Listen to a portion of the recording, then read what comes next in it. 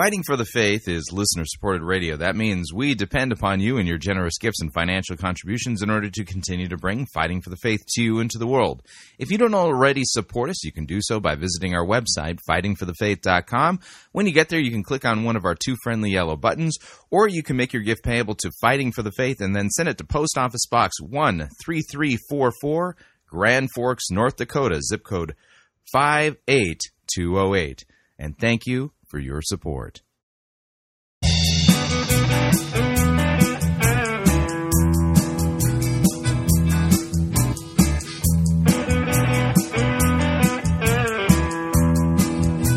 It's time for another edition of Fighting for the Faith. Monday, September 12th, 2016. Those of you who keep track of these things, you'll note that it is past the 10th of September, and the Republican Party did not dump Trump, as one self-proclaimed prophetess claimed that they would. We'll talk about that in a minute.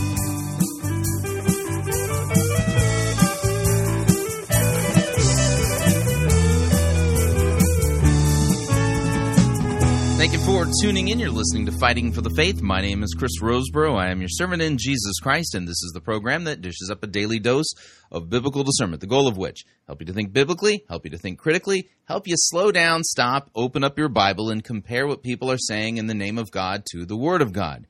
Sadly, there is no shortage of really crazy things being said out there. We take the time to open up the Bible and compare what the most popular pastors, preachers, teachers, conference speakers, self-proclaimed prophets, prophetesses, self-appointed apostles and apostolettes, and those generally put forward by the evangelical industrial complex as those who we need to be listening to, whose books we need to be buying, whose small group curriculum we need to be studying instead of the Word of God. That's generally how that goes, isn't it? To see if what they're saying squares with what God's Word says, when we put it back in context, use good hermeneutics, proper exegesis.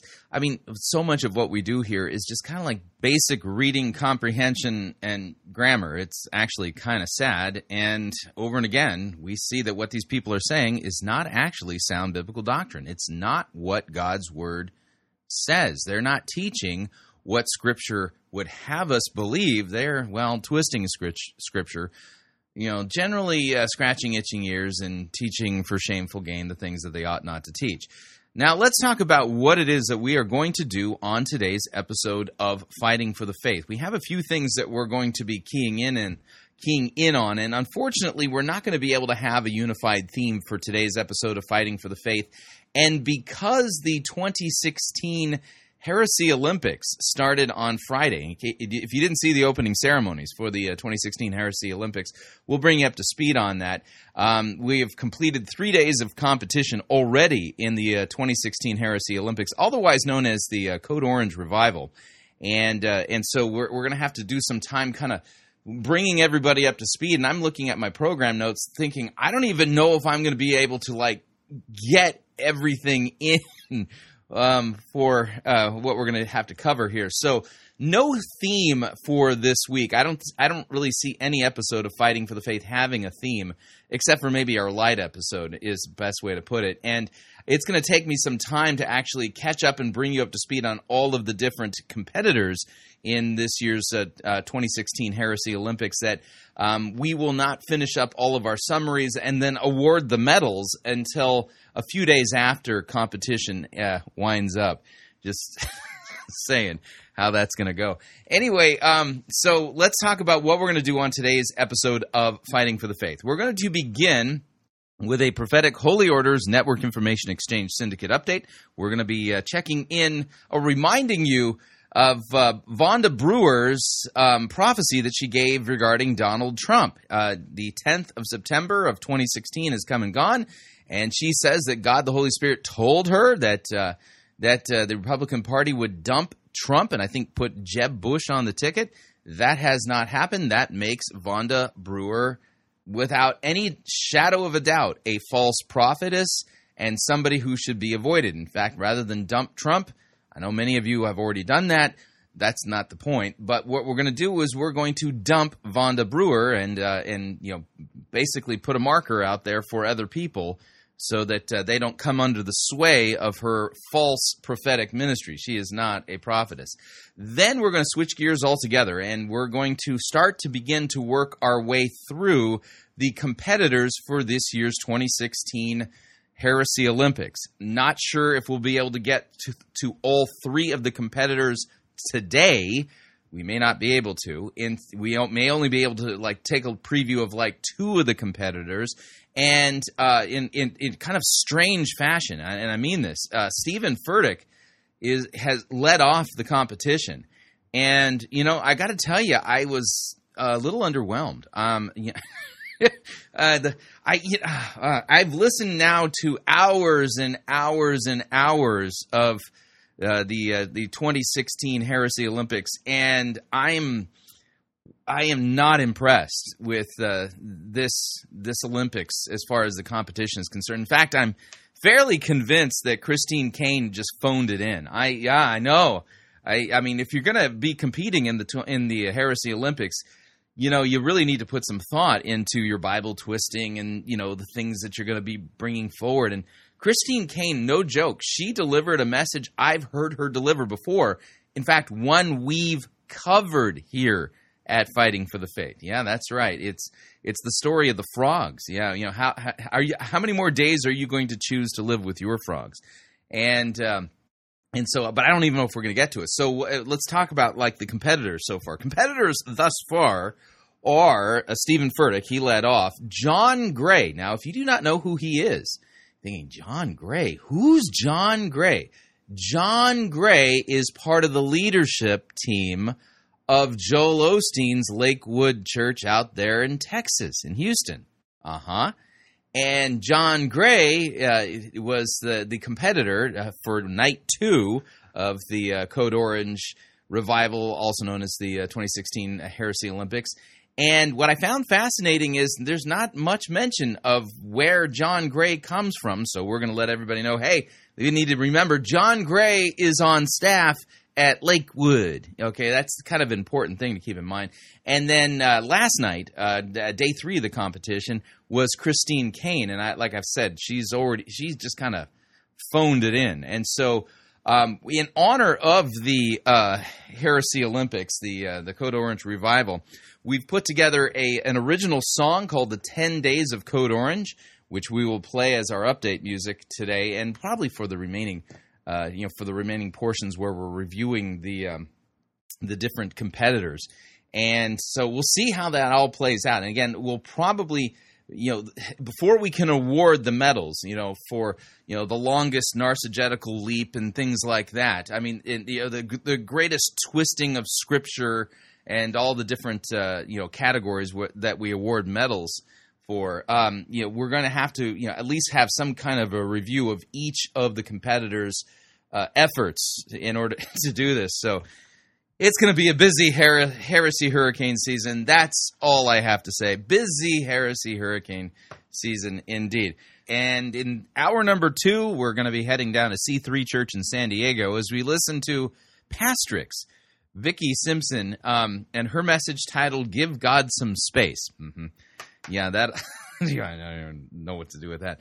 That will round out today's episode of Fighting for the Faith. Strongly recommend you make yourself comfortable. We have a lot of ground we need to cover, and since we're going to begin with a Prophetic Holy Orders Network Information Exchange Syndicate update, that requires us to do this.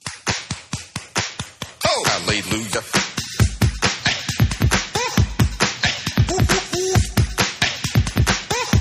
Get up right now.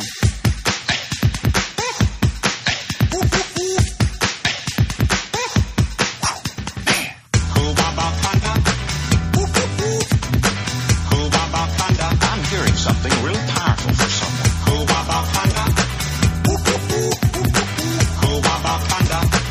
And now listen to this. Hallelujah.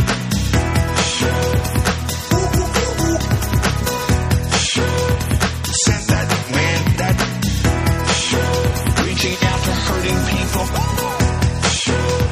Hallelujah.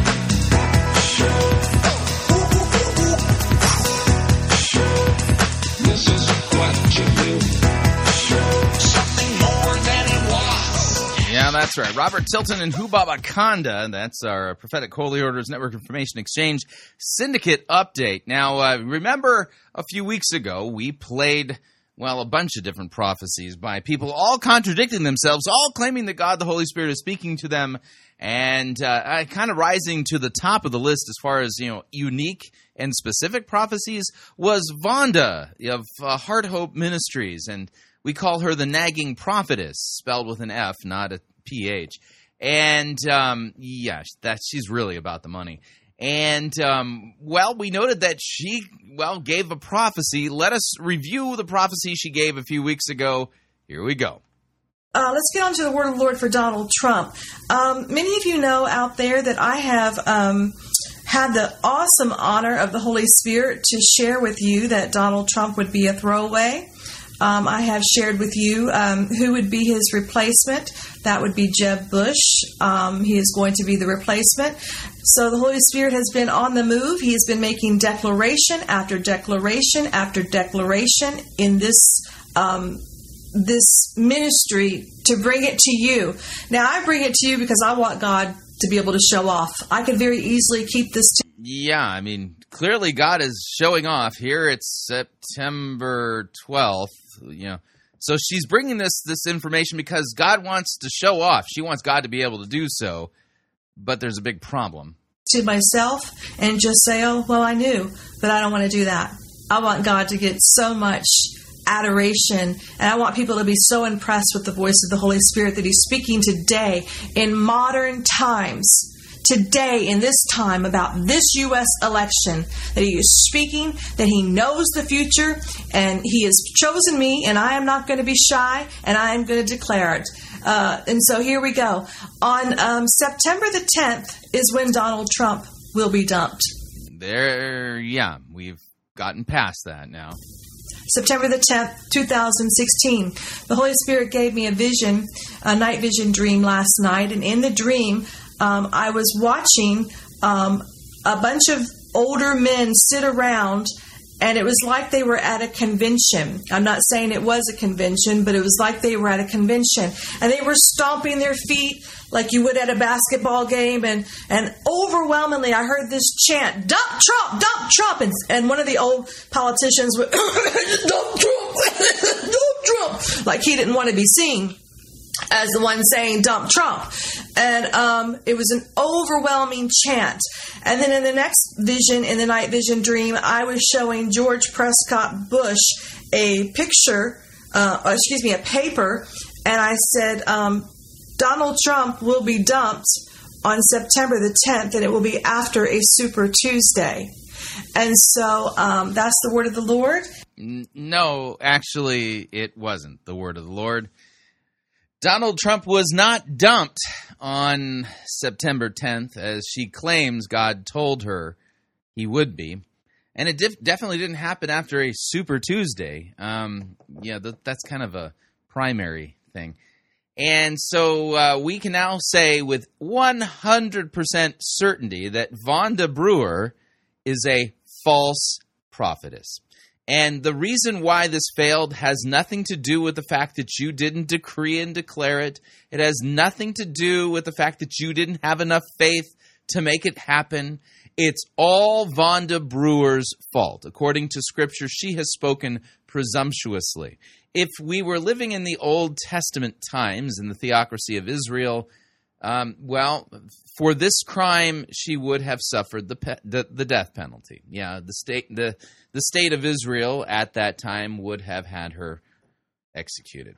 We need to dump Vonda Brewer. Yeah, Vonda Brewer needs to dump her YouTube channel, dump her website, stop selling all of her merchandise, because that's really the reason why she's doing this. She's really scratching itching ears, selling prophetic snake oil in order to make a buck. That's what Vonda Brewer is all about. And she needs to repent, publicly repent, acknowledge that she's a false prophetess, and she needs to seek Christ's forgiveness and mercy, because Christ has even bled and died for this sin of Vonda Brewer's. And she needs to repent and be forgiven. And unless she does repent and is forgiven, then there is no hope for her, because the person whom she has sinned against is none other than God himself. That's ultimately who she's sinned against. This is a first table sin. Yeah, you have to think about it in those terms. When we look at the Ten Commandments, there's the first table and the second table. First table has to do with God and our relationship to him. Second table is with each other. This is a sin primarily, and as its origin, a sin against God himself. And so if she has any desire whatsoever to not have to stand in judgment before God for these false prophecies, she needs to repent and she needs to be forgiven. Let us pray to that end. And in the meantime, warn everybody and remind them Vonda Brewer is objectively, by all of the standards set forth in Scripture, a false prophetess. She does not speak for God. She speaks for Vonda Brewer. And when she claims she's speaking for God, that is all a pretense designed to create the impression that she is a woman of God who speaks with God's authority. Yet, it's very clear that she doesn't. All right, moving along, we have a song that we've created in honor of, the 10 Days of Heresy, otherwise known as the Heresy Olympics, which is going under the name of the Code Orange Revival. Here's our song in honor of this auspicious event. Here we go.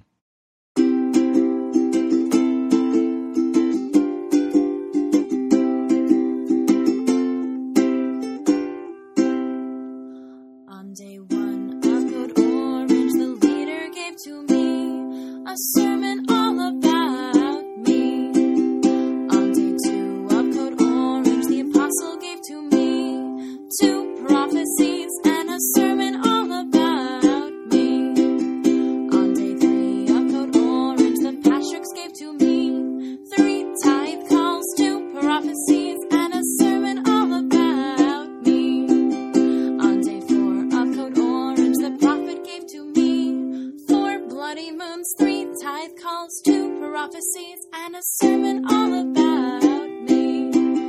On day 5 of Code Orange, the life coach gave to me 5 easy steps, 4 bloody moons, 3 tithe calls, 2 prophecies and a sermon all about me. On day 6 of Code Orange, my small group gave to me 6 testimonies, 5 easy steps, 4 bloody moons, 3 tithe calls, 2 prophecies, and a sermon all about me. On day 7 of Code Orange, my visionary gave to me 7 conquered mountains, 6 testimonies, 5 easy steps, 4 bloody moons, 3 tithe calls, 2 prophecies, and a sermon all about me. On day 8 of Code Orange, it suddenly dawned on me. I had learned nothing, given all my money, my breakthrough wasn't coming. It's all a scam.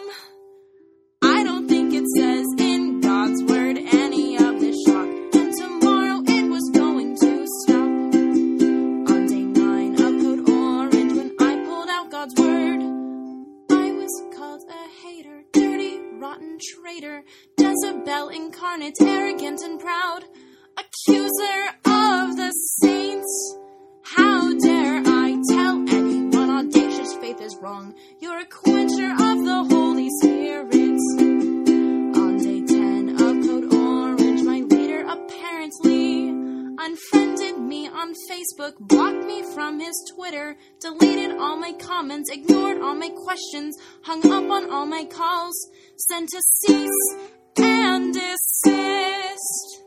4 bodyguards came to my car, knocked me on the floor, and escorted me off the property.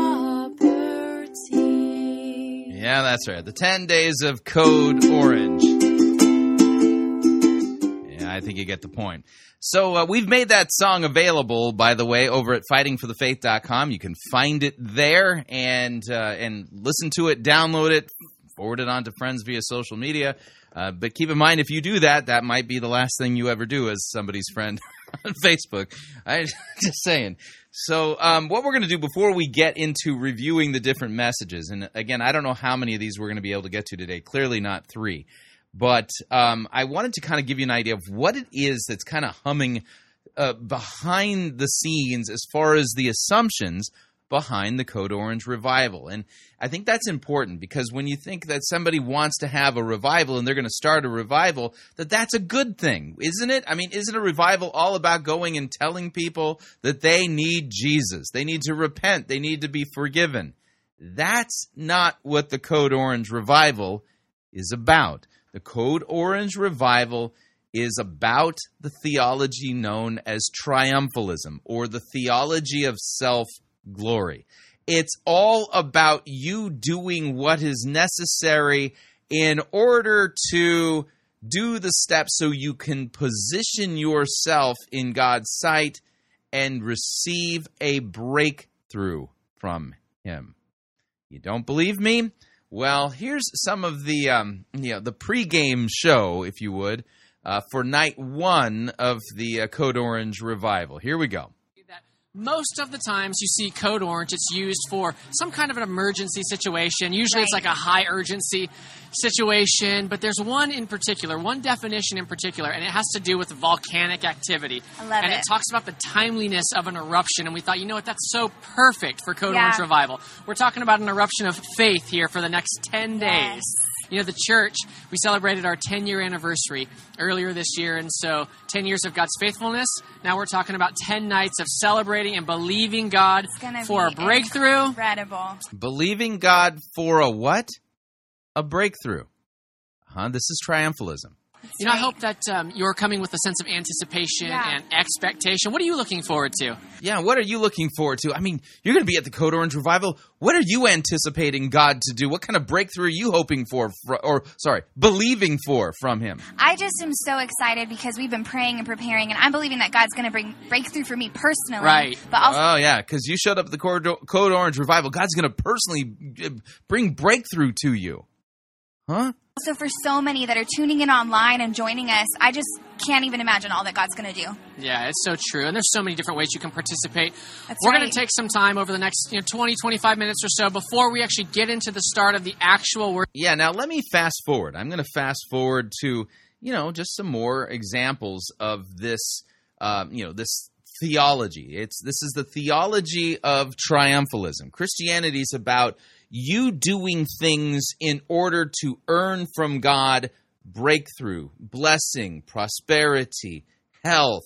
It's all about the temporal, the here and the now. And right now, are you struggling in your finances? Has your marriage gone kaput? Is your job just a grind? You're starting to get the idea. Oh, well, then you need to come to the Code Orange Revival, and you need to be believing for breakthrough. What are you expecting God to do? Let me fast forward a little bit. Here's another example. So, coming all the way from London is your first time. What are you expecting for God to do in your life? Yeah, and this is the man on the street interview. Somebody came all the way from London. What are you expecting God to do because you showed up at Code Orange? As you're here tonight. You're staying all 10 nights, correct? Yeah, that's right. So I'm really pumped for God to use, I'm a paramedic back home in London. I really just want to get a new passion to really go into my patients' lives and in their situations and just bring God's light and let God shine through me into those situations. That is awesome. That's so great. Well, thank you so much for being... Yeah, so apparently she's coming there because she needs some thing for her, for things to work out well for her in her work and for her to be light and things like that. Okay, all right. And I'll note something here. When you watch the pregame show each and every night, what you're going to hear are very explicit teachings regarding giving. Here's an example of that. Pretty exciting. And, of course, there are so many different ways that we want you to participate throughout the week. One of them, obviously, is with your giving. We want to make sure that when it comes to giving, we trust God with every area of our life, including our finances. And so think of it as a form of worship. And there are a lot of different ways that you can practically participate in worship. Yeah, that's right. And we try to make it so simple. If you want to be connected to this ministry, one of the easiest ways to do that is in the area of your finances and generosity. And you can give in so many different different ways. You can give online. You can give on our app. If you have that downloaded, make sure you download that. You can also text to give onto the number on the bottom of this screen. And we just love to see the ways that God is going to come through and bless you when you're faithful to Him in the area of your finances. So apparently God's going to come through for you, and He's going to bless you if you give money to Elevation Church and the Code Orange Revival, which kind of begs the question, are God's blessings for sale? Is God sitting there up in heaven going, yeah, I really want to bless you. I want to give you some breakthrough, but yeah, I need you to first pony up. Yeah, you need to give money to Stephen Furtick and the Code Orange Revival, because if you don't, I'm not sure if I can actually really come through for you. Yeah, I may not be able to. Yeah, more examples of this on the other side of the break. If you'd like to email me regarding anything you've heard on this edition or any previous editions of Fighting for the Faith, you can do so. My email address is talkback@fightingforthefaith.com, or you can subscribe on Facebook, facebook.com/Fire Christian. Follow me on Twitter, my name there, @Fire Christian. Quick break. When we come back, more coverage of the 2016 Heresy Olympics, also known as the Code Orange Revival. Stay tuned, don't want to miss it. We'll be right back.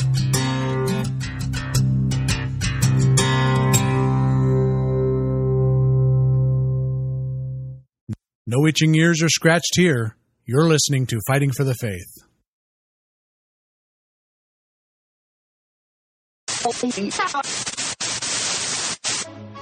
You're listening to Pirate Christian Radio. We'll be taking your false doctrine now.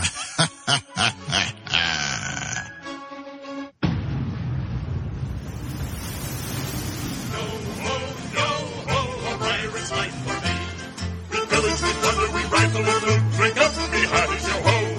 We kidnap and ravage and don't give a hoot. Bring up, me hearties, yo ho. Yo ho, a pirate's life for me. We exhort, we go, so we go.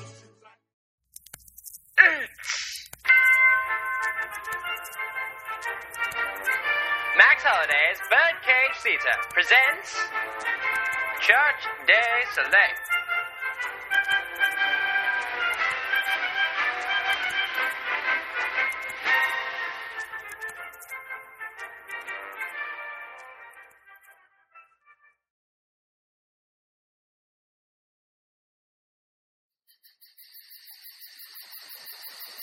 Deep in the Australian wilderness, alongside the typhoid-infested waters of the Bongo River, Captain Worthington and his ragtag group of men have found themselves to be hopelessly lost. Surrounded by the vicious savages of the Habuku tribe, and now the TP has run out. It's been 27 days without food, and Private Jenkins doesn't count. Oh, do shut up, Nigel! We don't need you narrating every little thing that goes on. It's bad enough already. We don't need you reminding everyone about it. Sorry. Now, gentlemen, the hour is dire. There's not much hope of us getting out of this predicament with our lives or sanity. What are we going to do, Captain? Well, we can do one of two things. We can either die in a blaze of glory, charging the Habuku tribe in battle, or sit on the riverbank saying to ourselves, oh, mommy, please make the bad people go away. I vote for the second one. Shut the noise, you pansy! Now, Captain, I have an idea that might just save our hides from the impending doom on the other side of the tree line. Well, out with it, man. Out with it. I happen to have, in my possession, a copy of Zondervan's latest book, The Grimoire of Modern Prayer. Well, that's excellent news. We have TP again. Woo-hoo. No, we're not using it for that. Then what exactly are we using it for? It says this. With this volume, you can command and control the very will of God with relative ease. I don't get it. Are you sure we can do that? Well, the book says we can. Is there any proof? Well, Stephen Furtick did write the introduction where he explains how it's changed his life. Well, how does it work? Simple. We can choose from any one of these prayers. Captain Worthington, Habuku approaching! Blasted! Perkins, get your act together and start reading from the book. It's our only chance. I don't know which one to read first. Which ones do you have to choose from? Well, there's the Scenting Prayer, the Circle Maker Prayer, the Prayer of Jabez. The circle one. Let's go with that one. Okay, the book says to draw a circle around what you're praying for. Well, that's us. Quick, men, draw a circle in the dirt around us. Step 2, begin to pray for whatever it is that you're in need of. I really want a Ferrari. A Ferrari. You nitwit, we need protection. Now pray, audaciously. Oh, Lord, we are not going to leave this circle until you rescue us from our enemies. Amen. They got Nigel! Are you sure? Pretty sure. Unless he can breathe without his head being attached to his neck. Oh, dear. Well, there goes our narrator. What are we going to do, sir? Well, the circle prayer didn't work, so let's try something else. Perkins! Working on it, sir. I think I got it. I don't believe it, sir. The Habuku Drive, they now have catapults. Jumping Jehoshaphat! This next prayer had better work, Perkins. This one will work. It's the sun, sand, snow prayer. What good will that do? It's in the middle of the night. It doesn't matter what you think. This is sure to work. We just have to have audacious enough faith to ask God for the impossible. You heard the man. Get praying. I still want a Ferrari, a pet raptor, no debts, and better sex. You're just not getting this, are you? Captain, they now have cannons! Well, this is impossible!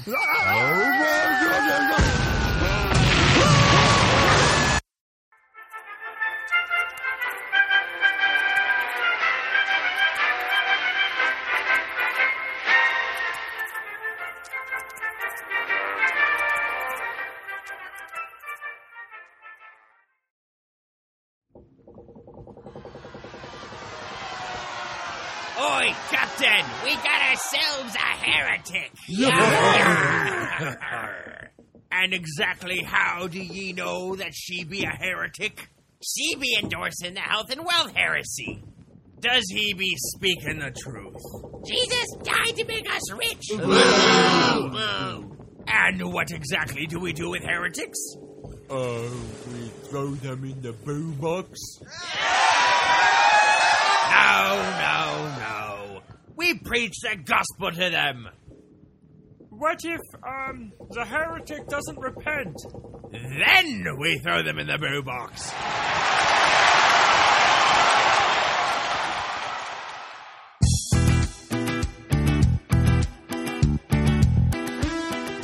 To err is to heretic. To R is to pirate.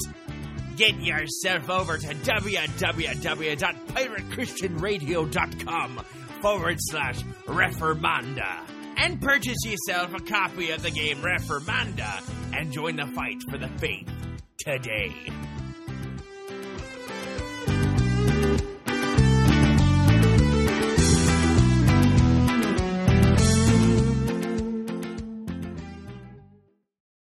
Liturgical art is a beautiful expression of Christ's great love for us. I'm Kelly Schumacher, founder of Agnus Dei Arts, and I would like to help you learn about liturgical art and the beauty it portrays as you view it through paintings, drawings, sculptures, and altarpieces. I'm available to speak with your group. My website is agnusdeiarts.com, AGNUSDEI arts.com.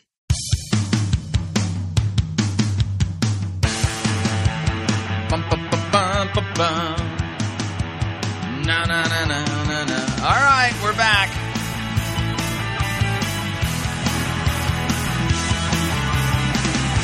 Warning, listening to Fighting for the Faith could cause you to become supremely dissatisfied with your church, especially if they're preaching triumphalism, otherwise known as the theology of self-glory.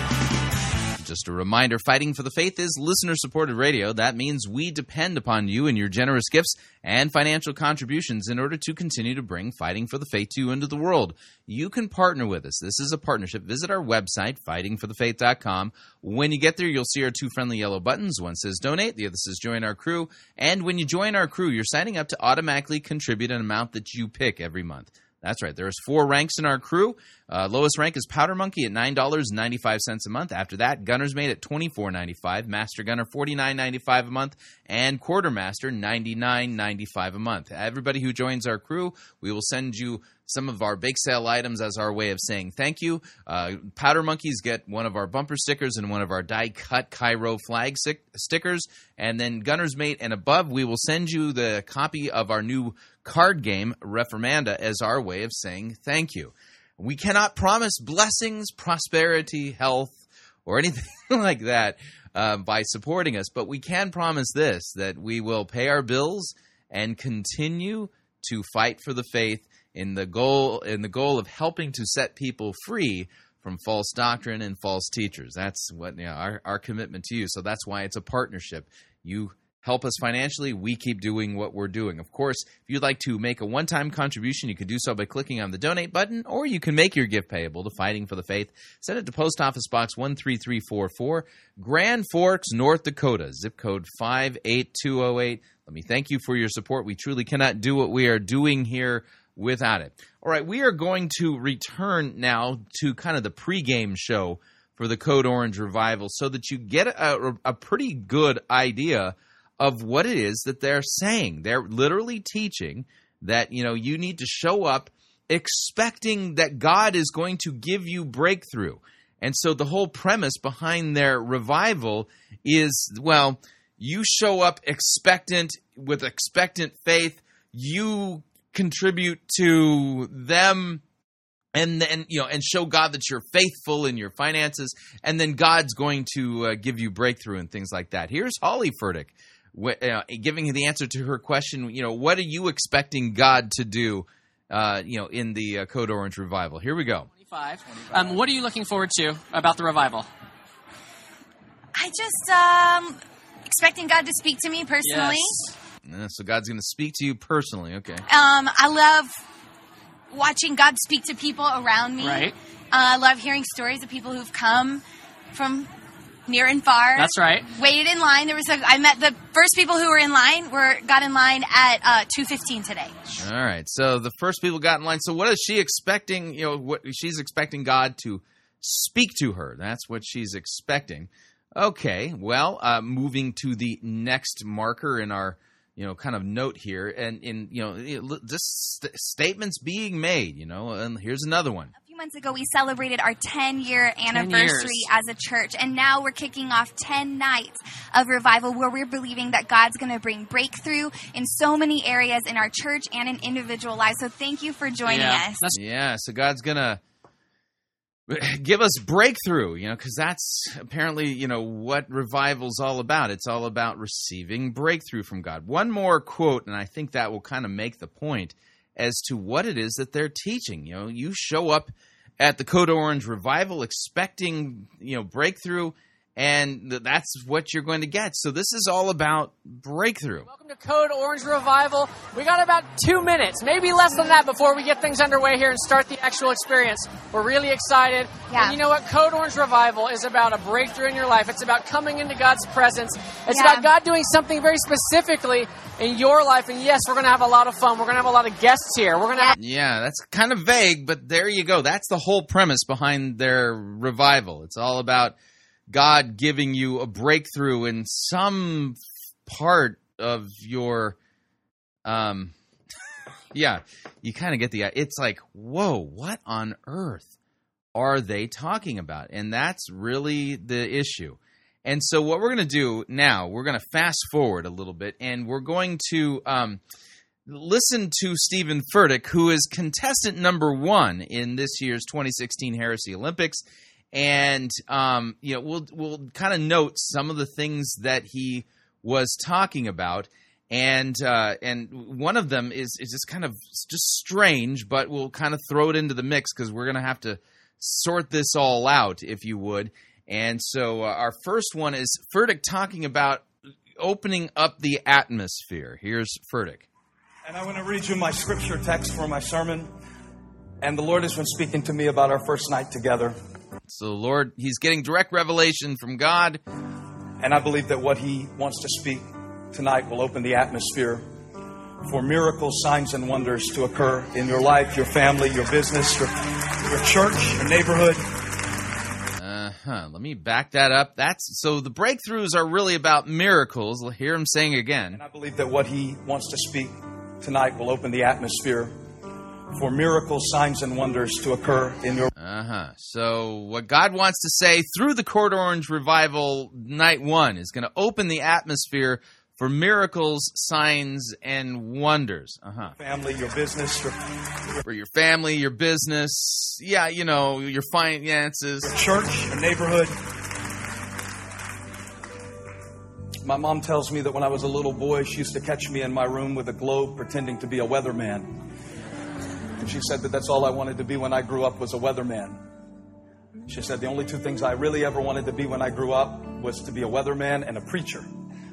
Well, tonight I get to be both. I get to tell you that the rain of God is about to fall on the dry places. So the rain of God's about to fall. He's a weatherman now. The rain of God's going to fall, because God's going to open up the atmosphere. Did you come with expectancy for a breakthrough? So you'll notice here, this isn't revival in the sense of repentance, the forgiveness of sins, people abandoning their false doctrine, their idols, their sins, and trusting in Christ and bearing fruit and keeping. That's not the revival. No, this is, you got to show up, expecting a miracle in your family, your finances, your business, right. This is triumphalism, the theology of self-glory. And here's the thing. God, in His Word, nowhere promises that if you show up at the Code Orange revival or even at your local church with an expectancy that He's going to give you breakthrough, that He's going to open up the atmosphere of heaven and give you miracles and signs and wonders in all of the areas in your life where you're experiencing difficulty and hiccups and challenges and things like that. Nope. Scripture nowhere teaches that. So He's making promises for God that God does not promise. And as a follow-up, I would recommend listen to the episode of Fighting for the Faith that we recently did about, those who are peddling victory technologies. This is an example of that. Stephen Furtick and the whole Code Orange revival has as its premise, you follow the program, you show up with expectant faith, you put money in the bucket or hit the online giving thing, and then God's going to start doling out breakthrough and blessing and miracles in your life. That's what the Code Orange revival is all about. Now let's take a listen to portions, a large swath of Stephen Furtick's opening act, if you would. The first competitor in his own. He's hosting these, the 2016 Heresy Olympics. Here's his message on the rhythm of revival. We will not be reviewing this in its entirety, but noting some of the things that he's doing. Here we go. I want to speak to you tonight on the rhythm of revival. The rhythm of revival. And on your way to your seat, would you ask the person next to you, do you have the rhythm? You may be seated. God bless you. God bless you.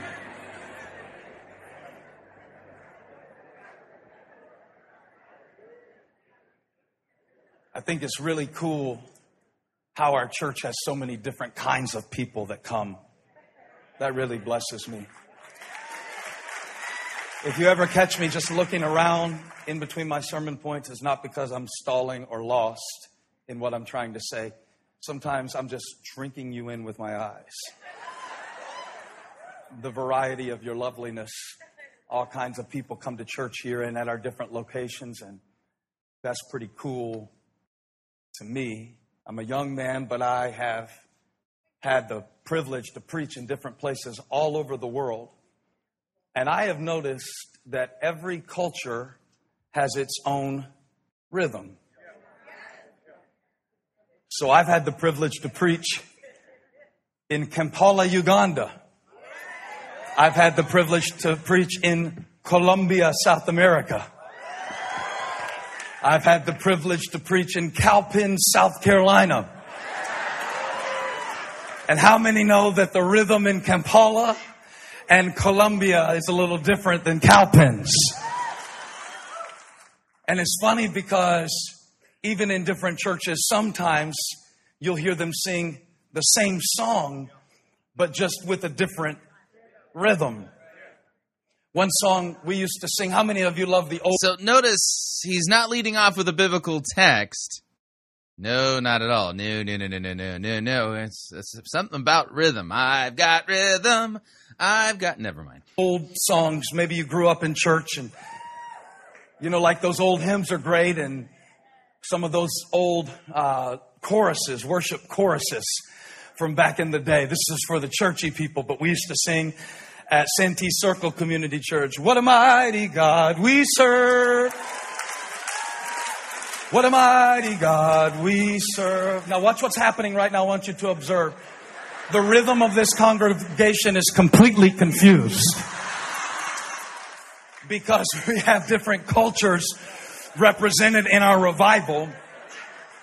And I don't mean to be divisive or offensive, but just even, you don't even have to go to different nations. Black people and white people, even in America, clap differently. I'm not saying one is wrong and one is right. It's just different. So when I started singing that just a minute ago, when I said, what a mighty God we serve, stop. I'm using it for an illustration. The white people, they started, do you have like a microphone stand or something? Because I need to use my hands. Thank you. The white people were clapping, technically speaking, on the 1 and the 3. So if you're sitting next to a white person, when I said, what a mighty God we serve, they start clapping, but they start clapping right. What a mighty God we serve. What a mighty God we serve. Angels bow before him. Heaven and earth adore him. What a mighty... That's the 1 and the 3. So watch this. It's like 1, 2, 3, 4. What a mighty God we serve. What a mighty God we serve. But if you're sitting next to, let me be politically correct, an African American person, when I said, what a mighty God we serve, they instinctively began to clap on the correct beat, which is the 2 and the 4. So they started singing like this. What a mighty God we serve. It's a whole different thing. What a mighty God we serve. That's it. Angels bow before him. Heaven and earth adore him. What a mighty God we serve. All right, now I'm going to fast forward. I think you get the point. This becomes the governing metaphor for his entire sermon, which is, it really is a mess. So let me fast forward just a little bit. We continue. But turn to your neighbor and say, different culture, different rhythm. And one's not bad, one's not good, but the prophet Isaiah is pointing out a discrepancy between the rhythm of the thoughts, intentions, and imagination of God and the response of his people. In the 55th chapter of Isaiah's prophecy, the captives to Babylon have returned to Jerusalem, but there's work to be done, and God's people are in need of revival. All right, so notice, he's not letting the text speak for itself. No. He's already interpreted the text through the lens of cultural rhythm, or the rhythm needed for revival. And the question is he rightly handling Isaiah 55?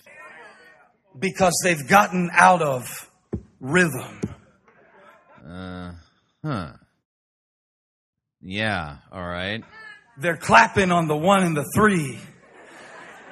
And God is trying to put them on the 2 and the 4.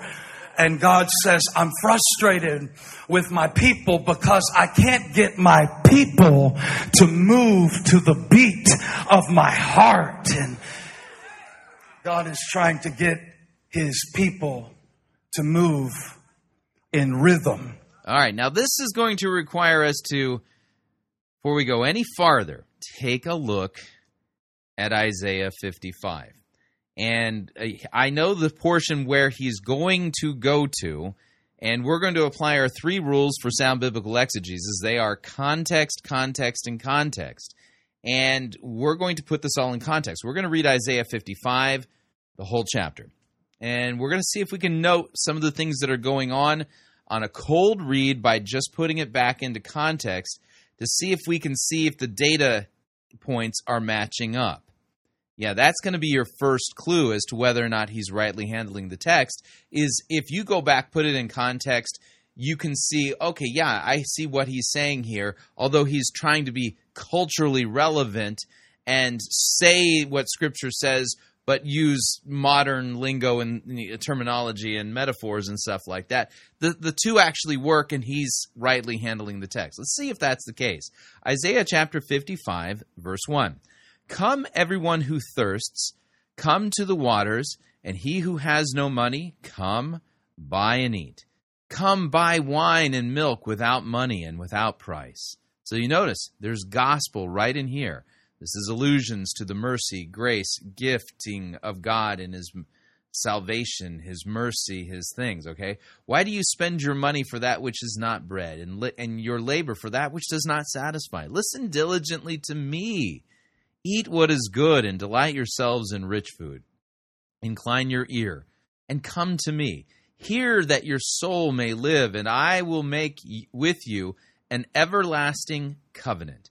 My steadfast, sure love for David. Behold, I made him a witness to the peoples, a leader and a commander for the peoples. Behold, you shall call a nation that you do not know, and a nation that you do not know shall run to you because of the Lord your God and of the Holy One of Israel, for he has glorified you. Seek the Lord while he may be found. Call upon him while he is near. Let the wicked forsake his way, and the unrighteous man his thoughts. Let him return to Yahweh, that he may have compassion on him, and to our God, for he will abundantly pardon. For my thoughts are not your thoughts, neither are your ways my ways, declares the Lord. For as the heavens are higher than the earth, so are my ways higher than your ways, and my thoughts than your thoughts. For as the rain and the snow come down from heaven and do not return there, but water the earth, making it bring forth and sprout, giving seed to the sower and bread to the eater, so shall my word be that goes out from my mouth. It shall not return to me empty. It shall accomplish that which I purpose, and shall succeed in the thing for which I sent it. For you shall go out in joy, and be led forth in peace. The mountains and the hills before you shall break forth into singing, and all the trees of the field shall clap their hands. Instead of the thorn shall come up the cypress, instead of the briar shall come up the myrtle. And it shall make a name for the Lord, an everlasting sign that shall not be cut off. Great passage, amazing text. And what is it teaching us? Well, it's teaching us of God's mercy, calling us to repent of our sins, forsake our wickedness, and God is the one who has compassion on us. And he even notes how his word is like rain and snow that comes down from heaven and doesn't return void. So his word, in much the same way, he sends it forth to accomplish the things for which he sends it. So great passage, and working on the seek the Lord while he may be found, verse 6, let the wicked forsake his way, the unrighteous man his thoughts, let him return to Yahweh. You can think of repent is really what this idea is. Let him repent and return to the Lord, that he may have compassion, forgiveness on him, and our God, for he will abundantly pardon. So there's the gospel, clear as a bell. Repentance, forgiveness of sins, forsaking of wickedness, all of the normal things and themes that you would expect to be preached on in a revival. But unfortunately, that is not at all where Stephen Furtick goes. We continue. And Isaiah appeals to nature, knowing that the culture of heaven and the culture of earth are so different. And if the culture of earth could ever get in rhythm and in syncopation with the culture of heaven, then his kingdom would come and his will would be done on earth. Did anybody come to revival to get in the rhythm of God? What? It's as if he's referring to a totally different teaching than what I just read from Isaiah 55. Get in the rhythm of God? What? Let me back this up. Syncopation with the culture of heaven, then his kingdom would come. And So if you get in the syncopation with the culture of heaven, then his kingdom would come. In other words, well, things would get better in your finances, your work, your relationships, and stuff like that. And his will would be done on earth. Did anybody come to revival to get in the rhythm of God? To move like he moves and speak like he speaks so you can see what he spoke come to pass in your life. So that you can see what he spoke come to pass in your life? What on earth is he talking about? I feel extra anointed to preach to y'all tonight.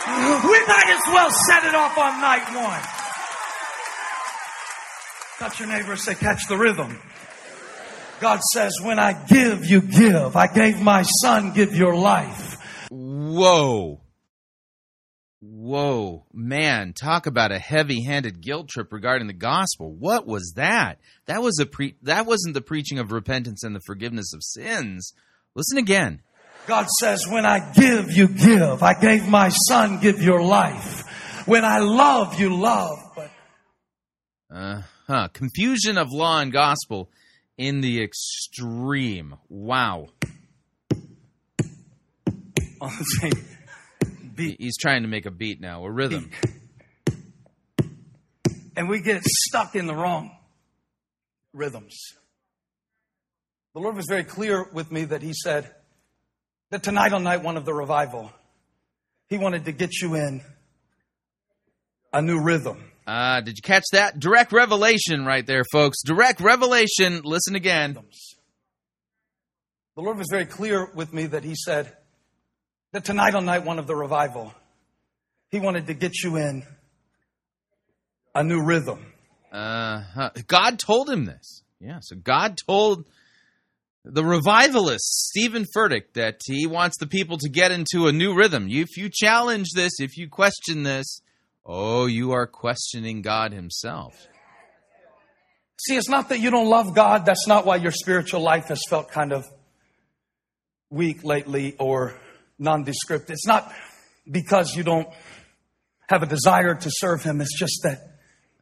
so apparently you do already love God with all your heart. Right. You know, some of us, we have better rhythm inside than we can express. Some of us are really good dancers in our minds. Yeah, that wasn't a demonic cackle. I don't know what that was. Because we can feel the rhythm, but it is an entirely different thing to feel the rhythm than it is to express it. And so God is trying to get you in the rhythm, a different rhythm. No, that because Isaiah 55, that's that great rhythm prophecy from the book of Isaiah. Yeah, you'll notice he's totally twisted this text. He's trying to get you to switch beats, and so he uses an agricultural example of the seed and the rain, which of course is a cycle. Any farmers in the house?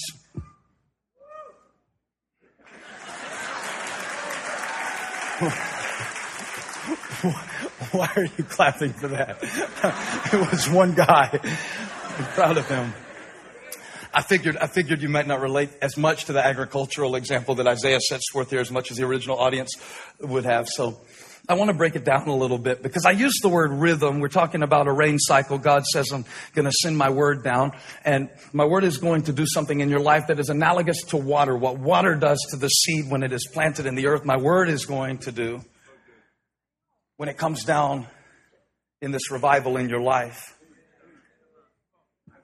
And I'm going to send my rain in your life to interrupt the rhythm, the dry rhythm, the dragging rhythm. Right, yeah. I don't think you're exegeting this text at all. Honestly, I know that by this point in the year, and many of you may be watching this on television or online at a later time, but we're right in the middle of that season where many people are trying to get back in the rhythm. Our kids are going back to school, and we're trying to find our rhythm. And we came to revival because we don't want to be stuck in the same old rhythm. You know the rhythm I'm talking about? It's a slow rhythm. So you came to revival because you didn't want to be stuck in a rhythm. Uh-huh. It's a predictable rhythm. Get up, get dressed, get paid, go home. Oh, you mean the rhythm of serving my neighbor in the vocation that I'm in. Mm-hmm. That's the great way to do my good works. Why would I be complaining about that? Get up, get dressed, get paid, go home. Get up, get dressed, get paid, go home.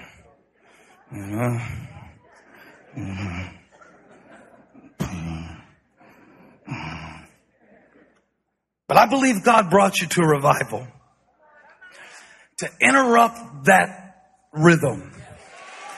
Why would he? Because that's the rhythm of the good works that I do for my neighbor.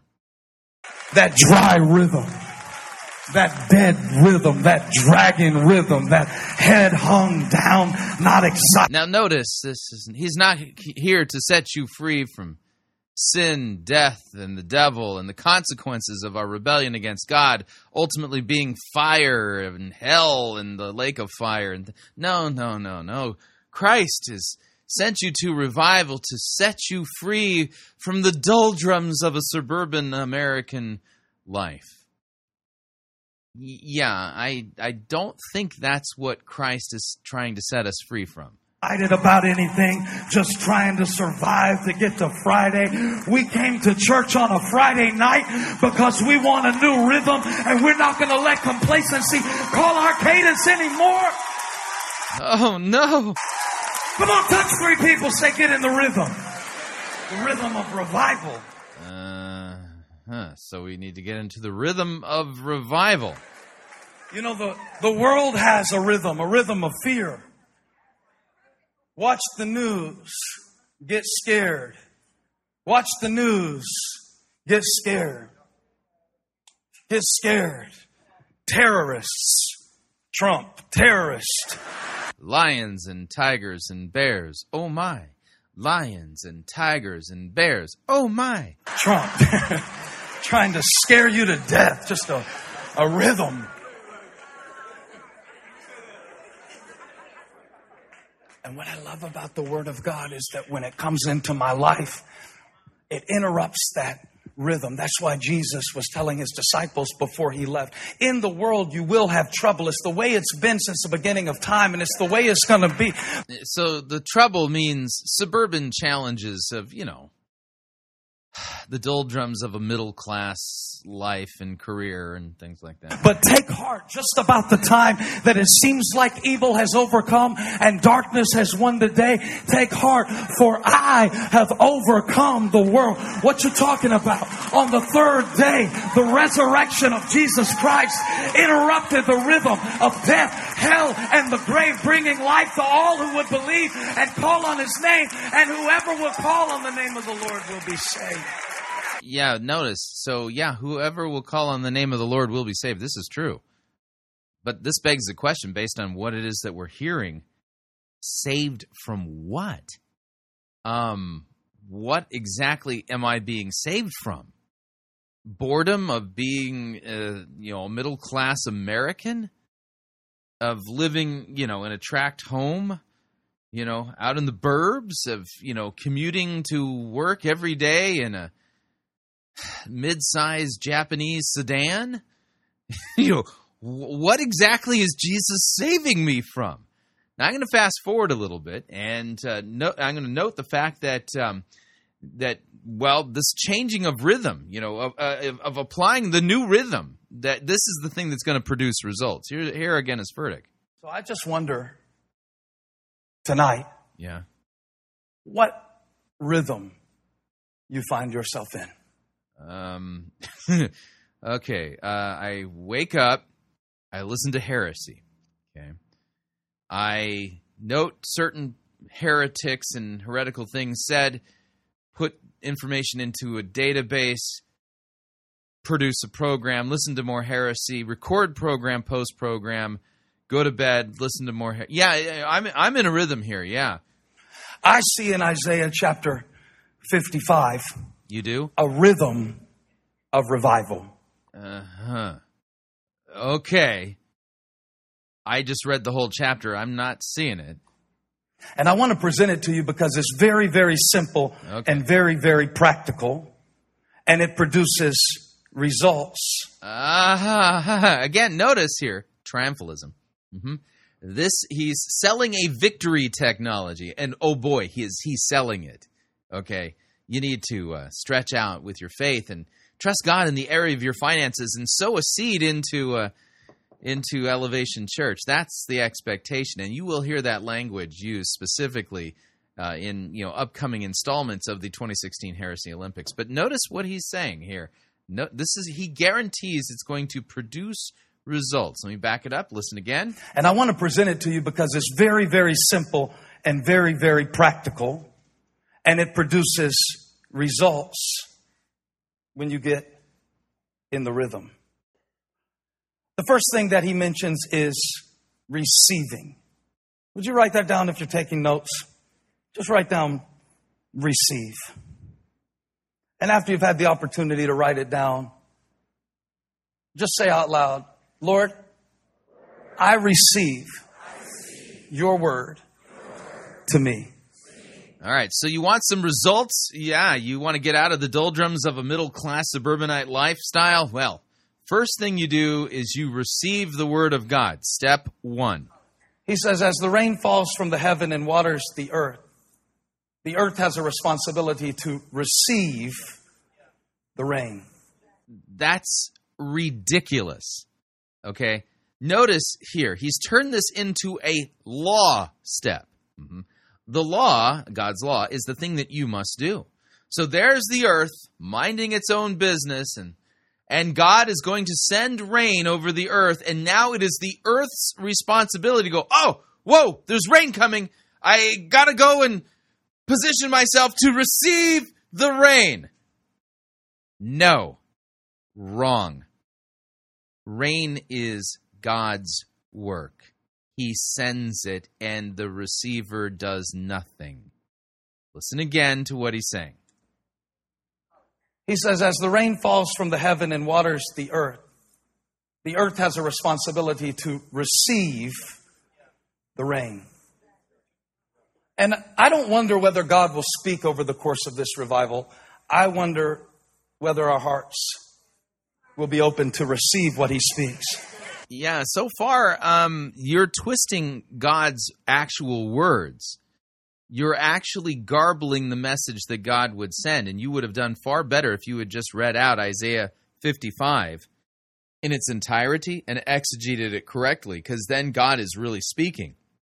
And by quoting portions of Isaiah 55 out of context, setting the stage for it interpretationally without even reading it, without any eye towards what was actually said and what it meant, you've twisted the written word of God, thereby making it so that God is not actually speaking. You're speaking for him. It is my experience in pastoring people that usually we are selective receptors of the Word of God. I even heard some people ask... Weird, coming from the guy who has selectively preached only a portion of Isaiah and already majorly twisted it. Asking me on social media, and I'm not mad at you, but I'm not answering you because they wanted to know who's speaking on what night. And here's what I want to say back when they say, who's speaking? Who cares? Who cares? I've come to the point in my life where I don't care what kind of package the promise is wrapped in. I just want God to speak. What promise? You know, you look at the list of people who are speaking at the Code Orange Revival, it reads like a who's who of Bible twisters and people who we've covered here at Fighting for the Faith who do not faithfully handle God's word, but habitually twist it, scratch itching ears, and teach for shameful gain the things that they ought not to teach. John Gray works for Joel Osteen. He preaches at Lakewood, and Joel Osteen's Word of Faith Heresy shows up in spades in his Code Orange revival speech. Christine Kane of Hillsong, she shows up regularly here because she habitually twists God's Word. Joyce Meyer is another who is preaching at the Code Orange revival this week. Need I go on? We continue. God, you can speak to me through anybody. They don't have to look like me. They don't have to have a style I'm familiar with. If your word comes forth, I receive it. Yeah, but all of these people you pick for the Code Orange revival twist God's word so God's word doesn't come forth. So whoever you want to speak it through, if they're a teacher, if they're a preacher, if they're loud, if they're soft, I'm not addicted to a style. I want the substance of the Word of God in my life. If you wanted that, you would have picked a totally different group of preachers for your revival. So the question isn't, will God speak? It's, will you receive it? Because the rhythm of revival begins with ground that receives the rain. So step one, you gotta, posture yourself to receive the rain. I'm going to fast forward a little bit as Furtick continues with this idea of the rhythm of revival through his twisting of Isaiah 55. They are receiving what God wants to do in their life. They're posturing themselves for the promise of God to come to pass. And for it to come to pass, you got to receive it. You got to posture yourself for what God wants to come to pass. Listen again. They're posturing themselves for the promise of God to come to pass. And for it to come to pass, you got to receive it. So if you want the promises of, salvation from a suburban, lifestyle, you got to posture yourself to receive, the promises. I wish I was making this up. Receive it. Receive it. Receive it, receive it, receive it, receive it, receive it. Receive it. Hit that snare drum, Don. Receive it. Receive it. Receive it. Receive it. Receive it. That's not quite a beat yet. I think we need something else for the rhythm. How about you? Because we got to receive and then respond. Receive and then respond. This is the rhythm of revival. It's not just, God, I'm going to hear it. Some of you have heard more sermons than Moses. Now notice, you're responsible for the receiving and then you got to respond,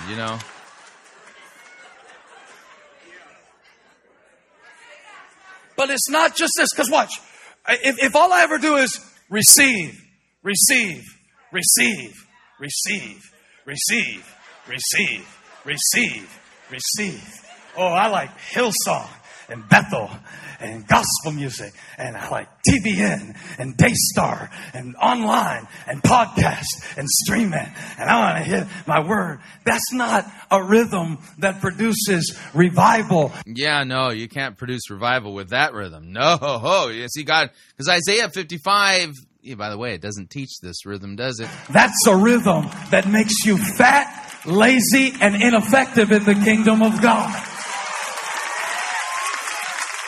You just eat, eat, eat, eat, eat, eat, eat. Touch your neighbor and say, walk it out. Every once in a while, you got to take what you heard and not just hit the snare again. Receive, receive, receive, receive, but put something with it. Receive, respond, receive, respond, receive, respond, receive, respond, receive, respond, receive, respond. Yeah, so apparently, it's by getting in sync with this revival rhythm that you are going to have, it's going to produce results in your life. Oh, man, he guarantees it.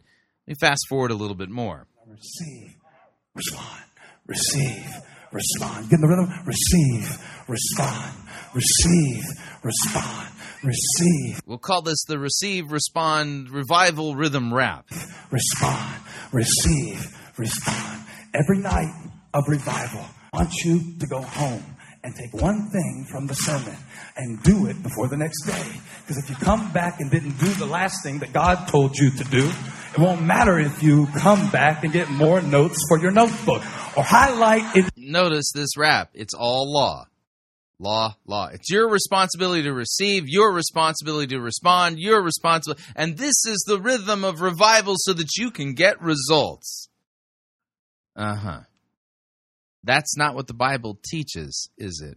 Your Bible with green, red, and orange. When you get to heaven, a highlighted Bible won't get you more jewels in your crown. I didn't work this out before I came, but you can understand that I'm trying to say we didn't just come to hear the Word of God. I want the Word of God to fall in my life and make...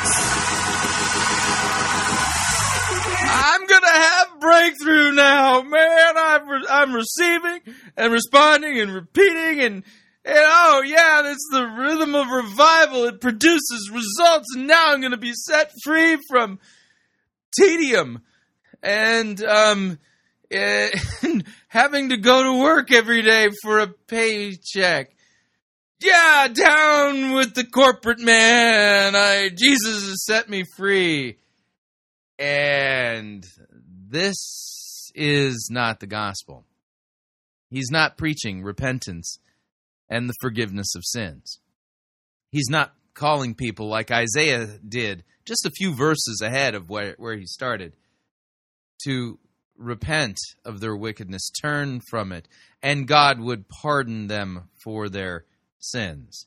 So Stephen Furtick led off the 2016 Heresy Olympics, which again, it's kind of bad form, if you ask me. I mean, for the host to actually lead it off.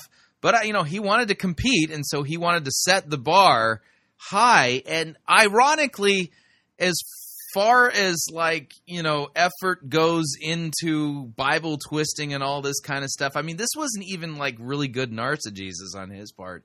I mean, I've seen him do better. So I don't think he set the bar really high at all, except for he truly did set a false expectation in the hearts and the minds of everybody who showed up to the revival.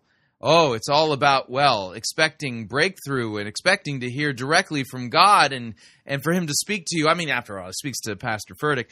And, and so it's going to give you results, man. God's going to set you, and he's going to save you from a suburban lifestyle. Yeah, wow, that was unbelievably bad. But I think you get the point. And like I said, as far as heretical, competition goes, if you were kind of put this into the gymnastics category, you remember when they used to score 1 through 10?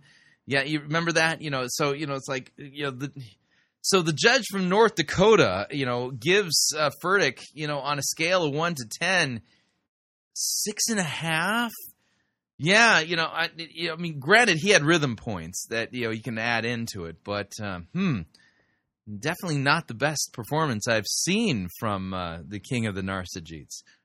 I think you get the point. We will cover Pastor Gray's performance tomorrow. Maybe Christine Kane. It all depends, but I think you get the point.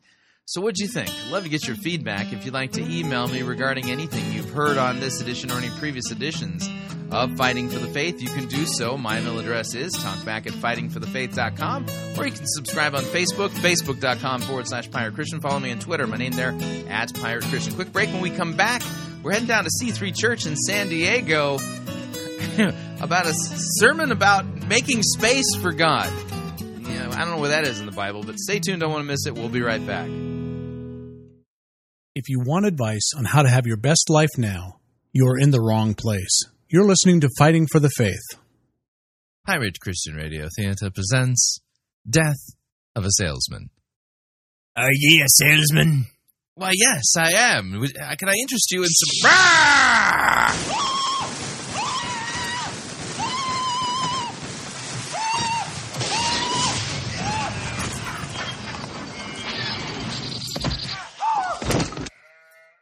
listening to Byron Christian Radio. Hi, Chris Rosebrough here to talk about our longtime featured advertiser, Cheapo Air. Doesn't matter if you're traveling for business reasons or for pleasure. Doesn't matter if you're traveling within the United States or abroad. Cheapo Air is the place for you to save literally hundreds of dollars on your airfare, hotel rooms, and rental cars. Visit our website, fightingforthefaith.com. On the side of our website, you'll see our ad banners. Look at the ad banner for Cheapo Air and look on it. There's a promo code. Write the promo code down. Click on the ad banner and then book your travel at the Cheapo Air website, and you'll have the opportunity to enter that promo code for additional savings. Again, fightingforthefaith.com. Write down the promo code, click on the ad banner, and save money on your airfare, hotel rooms, and rental cars today.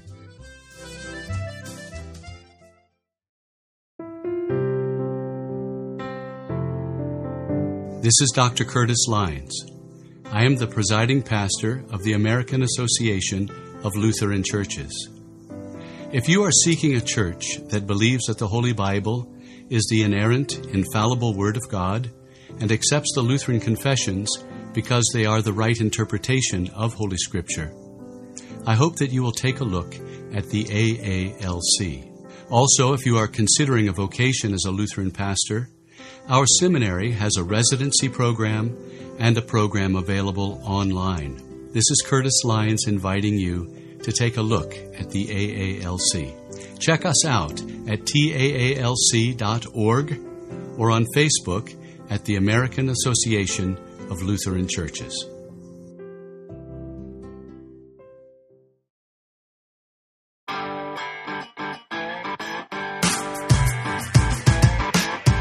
All right, we're back. Hour number 2 of Fighting for the Faith, sermon review time. Are you making space for God? You got to give God some space, you know. Not sure what that means, but I think we're going to find out.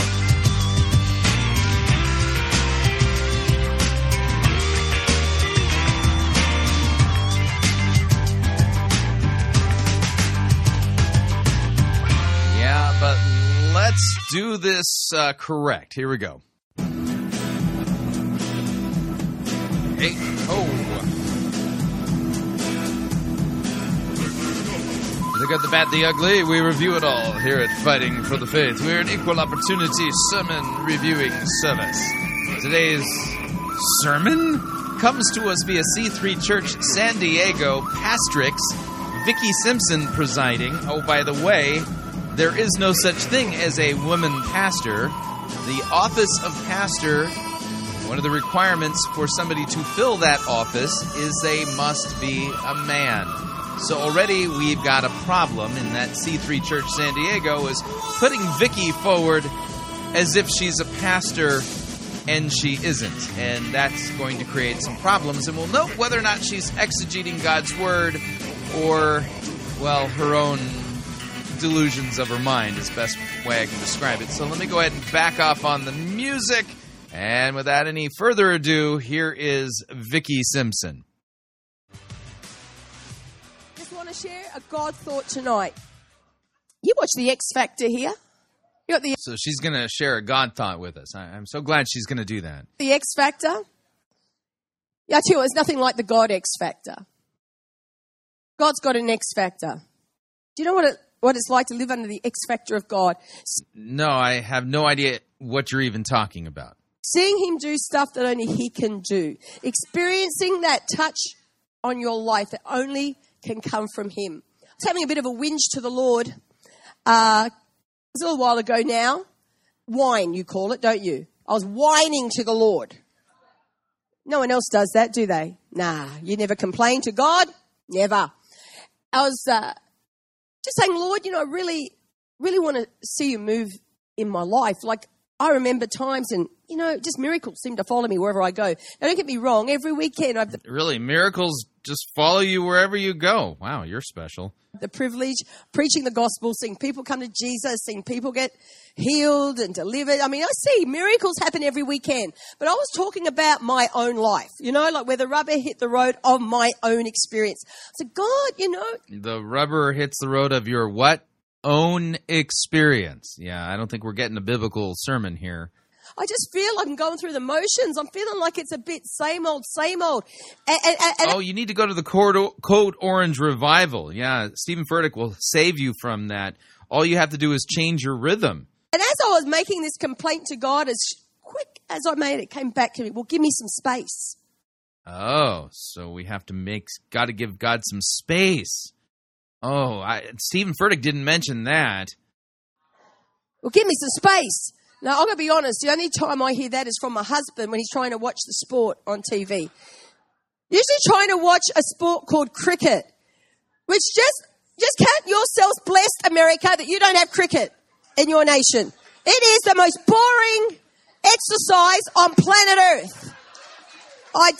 She doesn't sound like an embittered spouse at all, does she? Telling you, my husband is emotionally attached to cricket. And especially to the success of the Australian cricket team. He's up if they're up, but he's not so happy if they're not. So, but anyway, but God didn't mean it like that. Like, give me some space. No.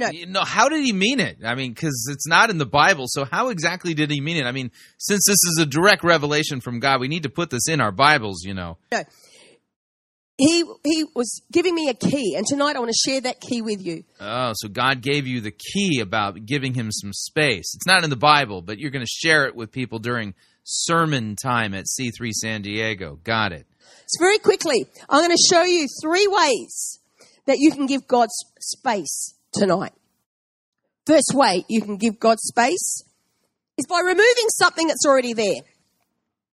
Removing something. Who knows what it is to declutter? Declutter, spring clean, removing stuff. Yeah. I was in Lausanne, Switzerland a few months ago, and I was actually sharing this very revelation, and I started to talk about... You shared this revelation internationally already. Wow, yeah. I'm surprised it hasn't caught on with more churches yet. Hoarders. Hoarding. There is no word in French for hoarding. The translator looked at me. What do you talk about? What's this hoarding? There's no such a word, no such an idea, no such a concept. Isn't that interesting? But us guys, Americans and Australians, yeah, we know what we're talking about. People who can't let go of stuff. Yeah, yep. And there are some of you here tonight, and you can make space for God by letting go of some stuff. All right, so if you just stop hoarding and let go of some stuff, you can make some space for God. I mean, this is a direct revelation that God gave to Vicki, so you need to start obeying God because God talked to her, and don't you doubt it, man, because then that makes you a hater. By removing some stuff that's already there. It might be some stuff in your heart, it might be, some pent-up resentment, some unforgiveness that's been hanging around for a while. I don't know, just might be some relationships that aren't so good for you anymore. We don't like space. This is the thing. As human beings, we get very anxious around this sense of space, of a vacuum. We sometimes we like to fill it with something bad rather than have it empty. But you know what? God is the ultimate space invader. God's a space invader. That's the first time I've ever heard that. And when we create a space, some of you today, I believe the Lord is going to give you a revelation personally, how you can give God space by removing something that's already there. You're going to get a direct revelation from God that'll piggyback off of Vicki's direct revelation. This isn't found in the Bible, but I mean, who needs the Bible when God's talking to you directly, Very well be something that's not good for you. But you know what? It might even be something that was good for a season, but isn't good anymore. Maybe it's something that you spend your time doing. Something you give yourself to. I don't have the time. I don't have the time to spend time with God. I've got no room for God. Well, maybe it's going to be a case of stopping something else that you're doing in order to give God space. I mean, it's going to be different. You hear all those people in the background, wow, this is so good. This is nonsense. Different for each and every one of us. I'm reminded in 2 Kings chapter 3, there were 3 kings who went to war against another king. It was a time of drought. And this was the situation. They actually traveled through the desert. 7 days in the desert, what do you know? They ran out of water. This is Stephen Furtick's twisting of this text. Clearly, she's been influenced. I mean, they've got an army there. Yeah, and they need to dig some ditches and stuff, you know. To provide for. They've got animals. I mean, everyone's dying of thirst. It's a desperate situation. One of the kings was... Why don't you read the text in context and show us your skill at exegesis and maybe the biblical languages and stuff? Was a king called Jehoshaphat. King Jehoshaphat says, we need to consult the prophet. We're in a desperate situation. We need to consult the prophet. So they go to the prophet Elisha. And he says this to them. 2 Kings 3, verse 16. He said, thus says the Lord, make this valley full of ditches. Make this valley full of ditches. In the Message it says, dig. Ditches all over. Yeah, in the Message. Yeah, there's your problem right there, yeah. So a direct revelation combined with the Message, which is a miserable paraphrase.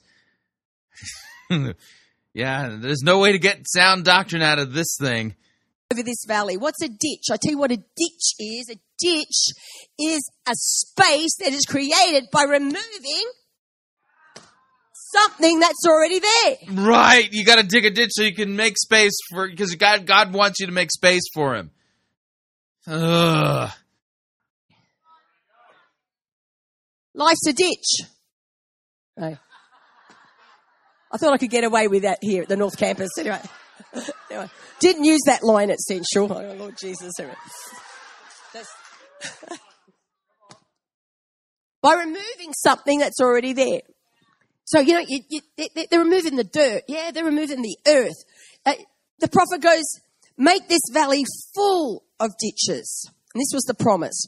You shall not see wind, nor shall you see rain. Yet that valley shall be filled with water, so that you, your cattle, and your animals may drink. So in other words, the Lord was saying, yes, you have a need. You're in a drought and you need water. And the Lord says, I'm going to provide the water. I'm going to provide what you need. But it's not going to come the way you expect. It's going to come supernaturally, a different way. But in order for it to come, you're going to have to do something. You are going to have to give me some space. You are going to have to dig me some ditches. Now, I don't know about these guys. I don't know if they dug, if they used, you have the word shovel here, don't you? Yeah. You've got to be careful, you know. Sometimes things mean one thing in our language, another in yours. I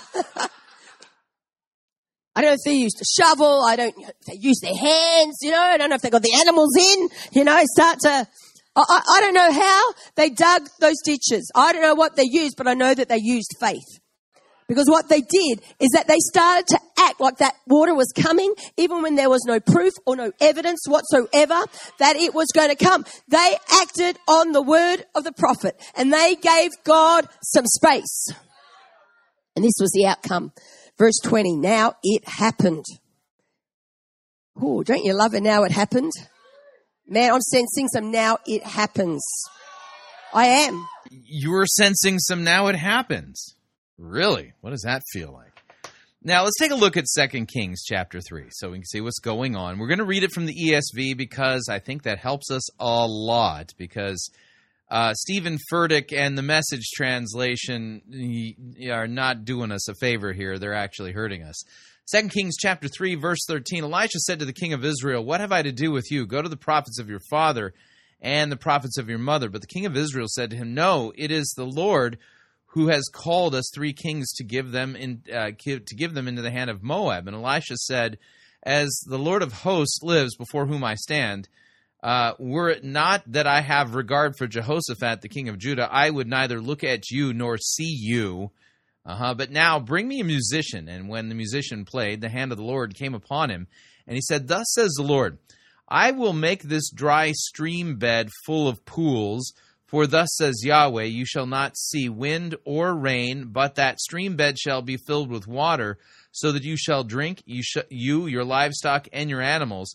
This is a light thing in the sight of the Lord. He will also give the Moabites into your hand, and you shall attack every fortified city and every choice city, and shall fell every good tree, and stop up all the springs of water, and ruin every good piece of land with stones.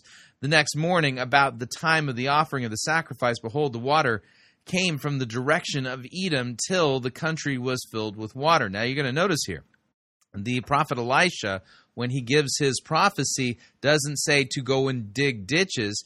Instead, the prophecy just says God's going to cause this stream bed to be filled with pools. And I really do believe the ESV captures the true sense of what the Hebrew is saying there in this text. And so the Message paraphrase has led people astray. Stephen Furtick, by creating this interpretation of his own in his book Greater, has really deceived the body of Christ. And now this woman who claims she's receiving direct revelation from God when she's not, is further confusing people. And, it's just a total mess. And all of these are empty words. This is nonsensical talk.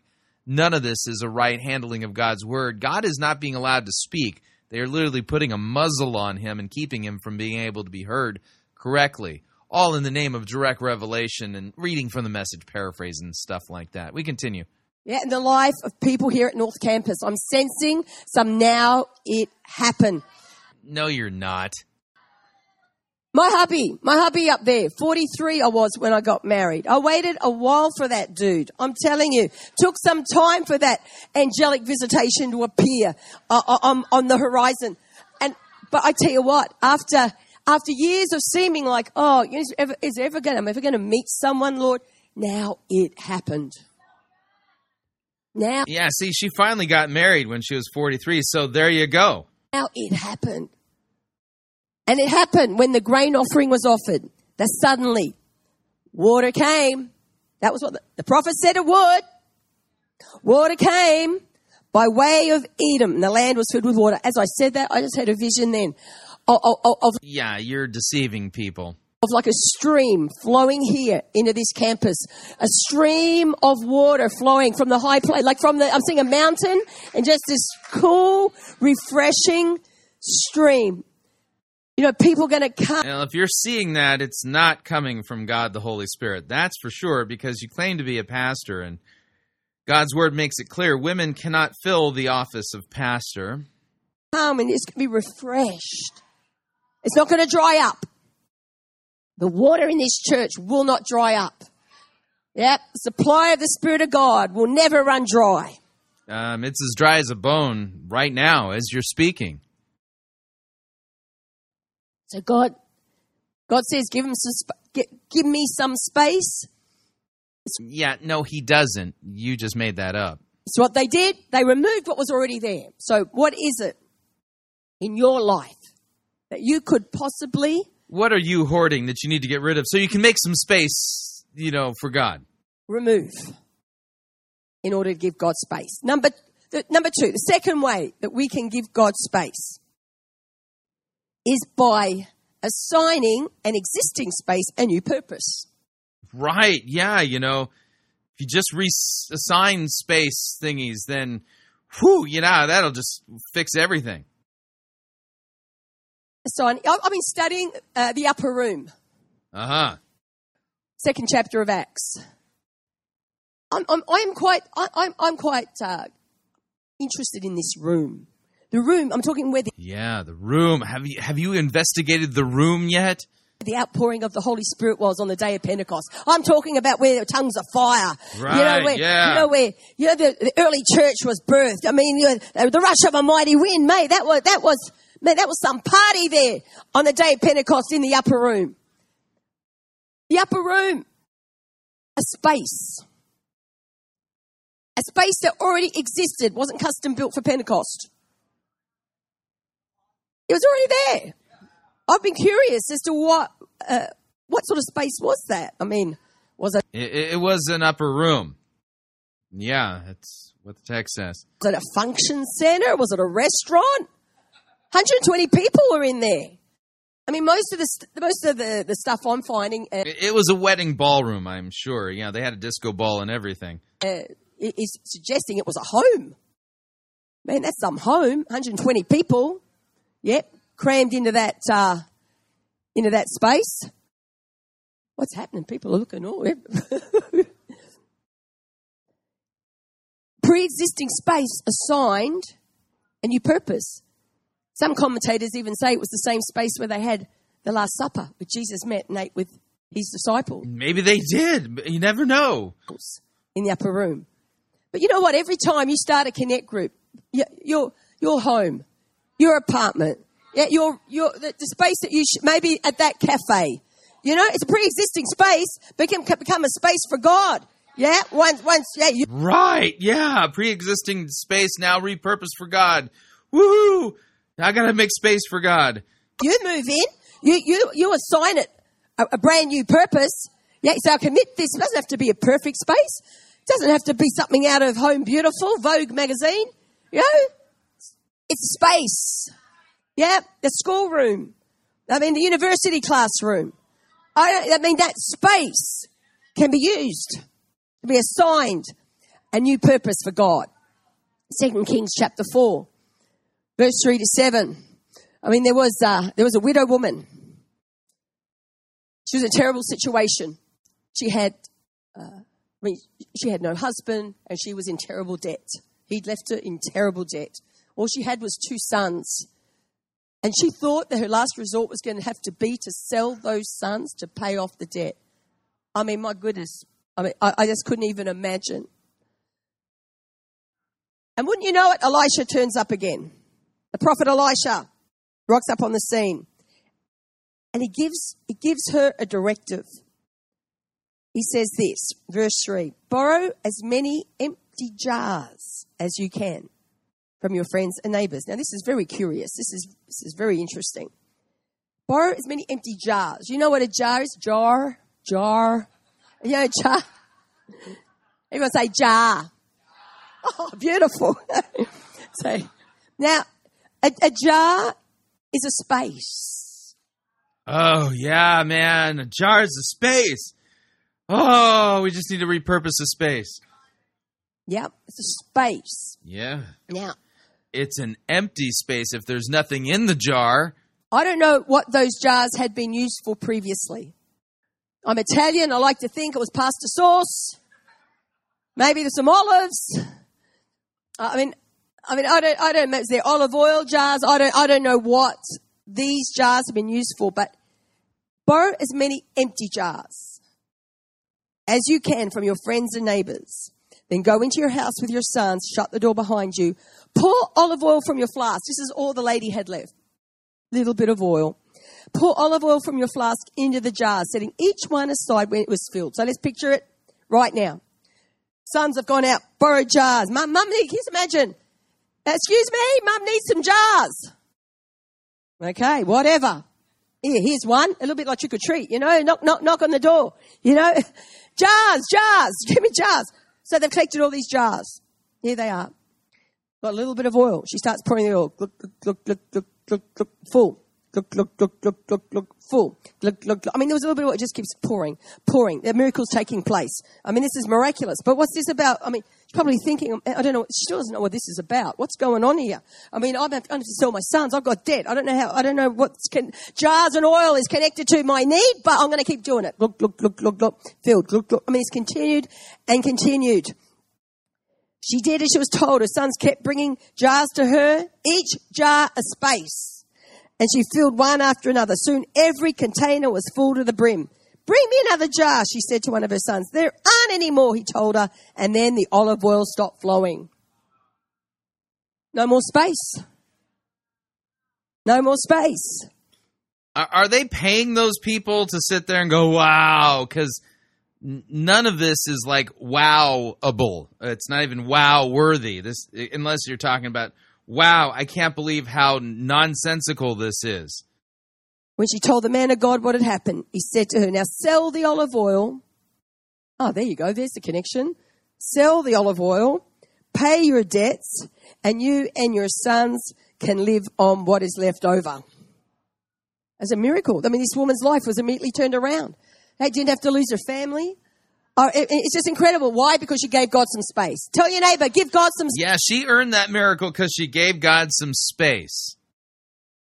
No, God promised to do that for her because God is gracious and kind. He did this out of his fatherly, merciful kindness. It was a gift from God. Space. Tell the one you ignored the first time. Give God some space.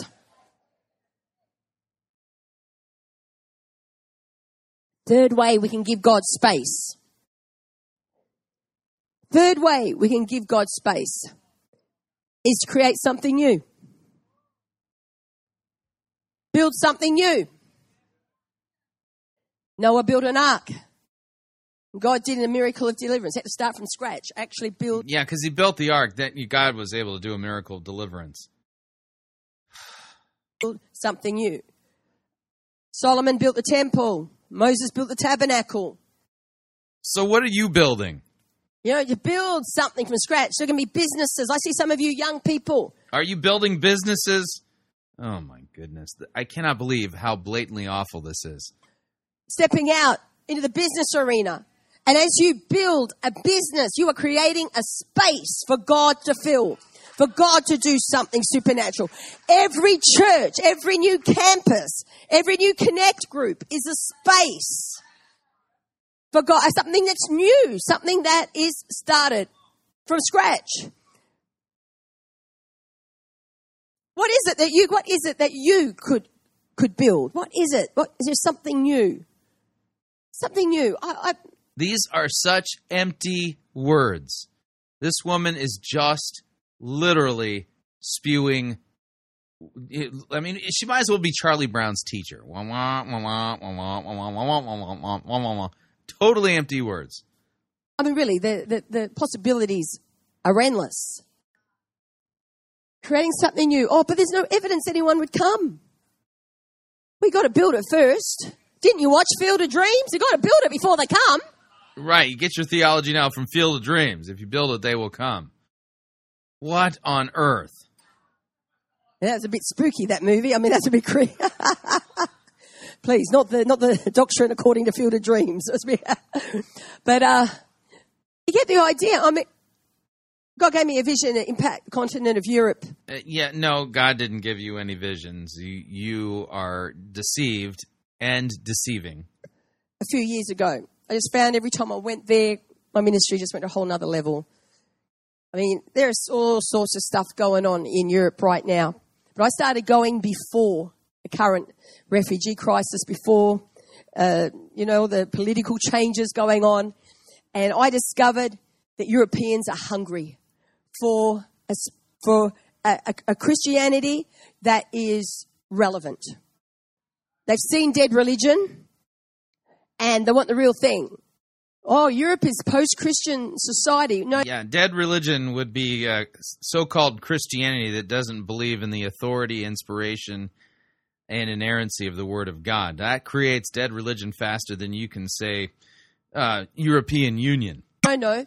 A post-Christian is we've heard the message and we reject it. We've got a whole generation there now that have never heard the message. It's pre-Christian. It's done the cycle, yeah? I love ministering over there. Doesn't matter where, anywhere in Europe. So God gives me this vision. For many years, my main mode of operation has been by invitation. So a church will invite me to come, and as a part of that, they will cover my expenses. They will cover my flight, my hotel, and then I don't charge a fee. I just come and receive what I'm blessed by, right? That's just how I've operated for the best part of 25 years. But the Lord said for Europe, I want you to do it different. It's not always going to be invitation, Vic. It's going to be initiation. And so when you initiate something, you also bear the brunt of expense, of the cost. So I'm saying, okay, God, I called the vision Heart for Europe because I got a heart for Europe. It was as deep as that. Yeah, I call it Heart for Europe. Pastor Phil Pringle said, give it a name, Vic. Vic, give it a name. Heart for Europe. Heart for Europe. I looked it up online. Someone else had Heart, F-O-R, Europe. So I did mine, Heart, number 4, Europe. Is just, honestly, just as spiritual as that. And I said, Lord, Heart for Europe. When you live on the other side of the world, that's quite an expensive exercise. Part of me kind of wished it was Heart for Bali because it's a lot closer. and a lot cheaper to live, a lot cheaper to travel. I mean, I went to Denmark for the first time a few months ago. Copenhagen. This is an aside. This is just filling you in on the cost of living in Denmark. Would have to be the most expensive, I think, of the European nations. I stayed in a hotel, 3-star hotel, and I'd been given a quote which I thought was for the entire stay. Turned out to be for per night. 3-star hotel, nearly 500 Aussie dollars a night. So I'm saying, Lord, half for Europe. And the Lord says to me, Vicki, bring me some jars. Give me a space. I said, what do you mean, Lord? He said, well, start by opening a bank account. Open a bank account. Call it half for Europe.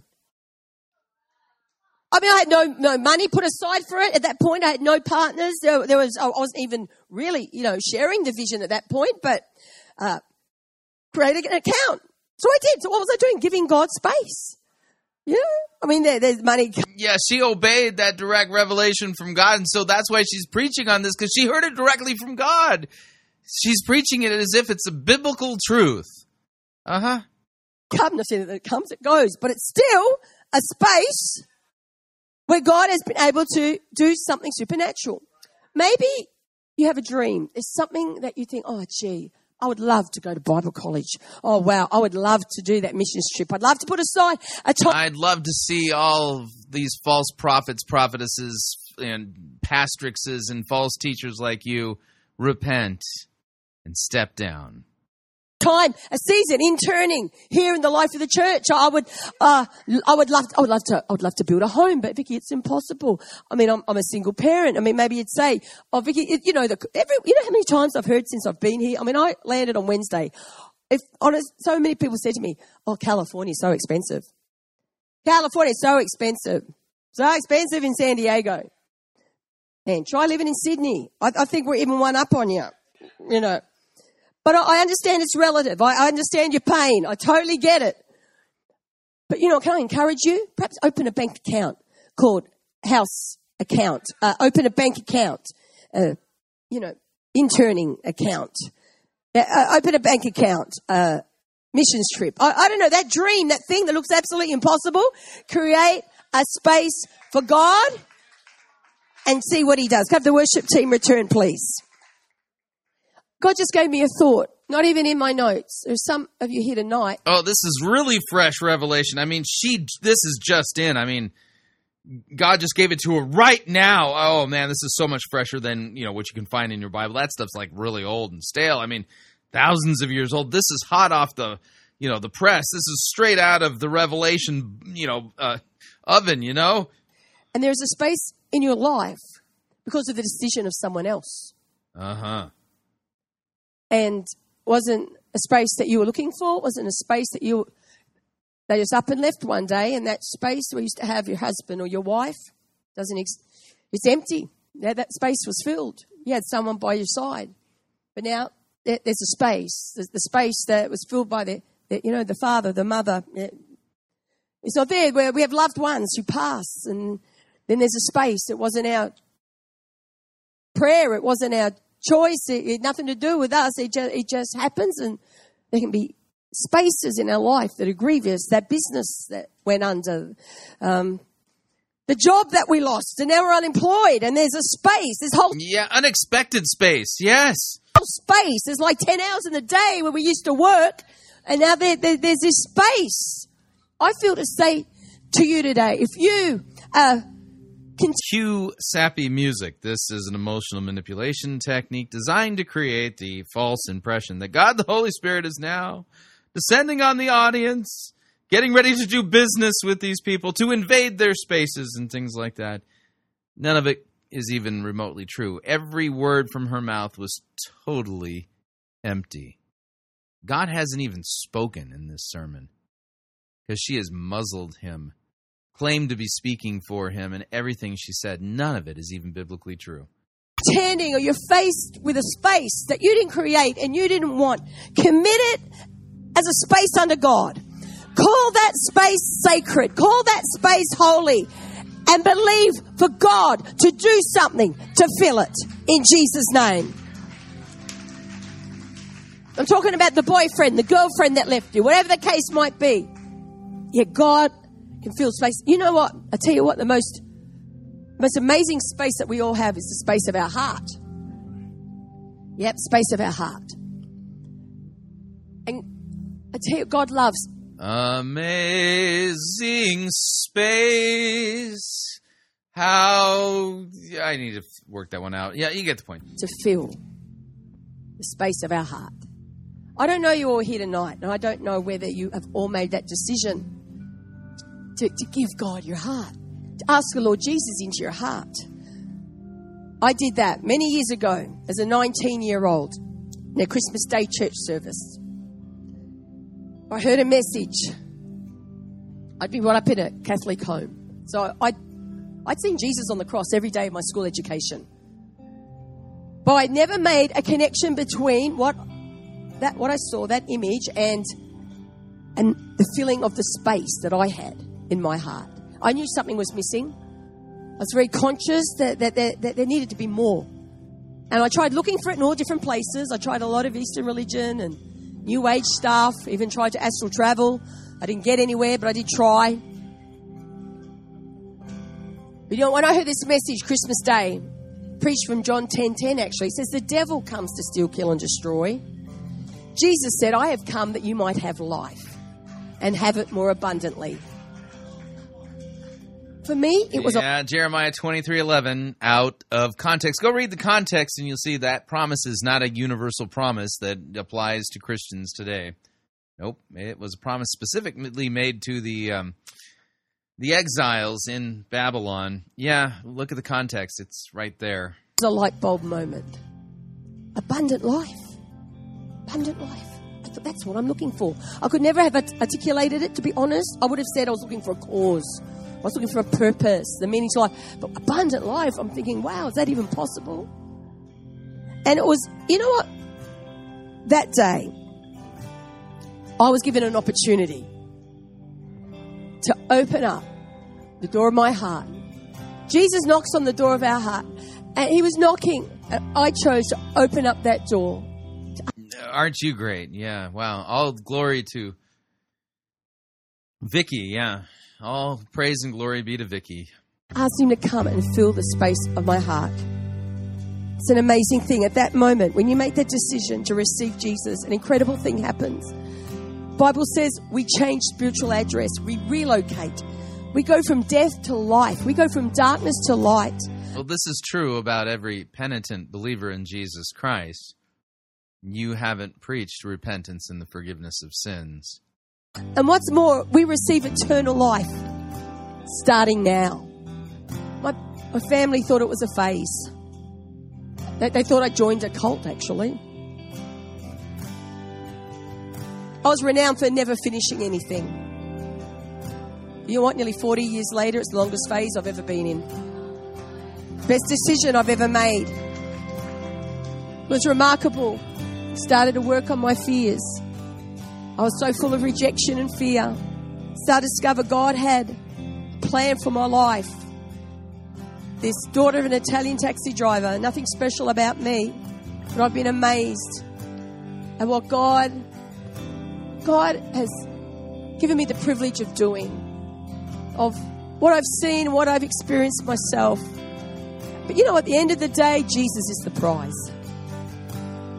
Nothing, if I was, honestly, all this was to go. Well, if Jesus is the prize, this sermon is pretty much prize-free, if you know what I mean. No one ever heard of Vicki Simpson ever again.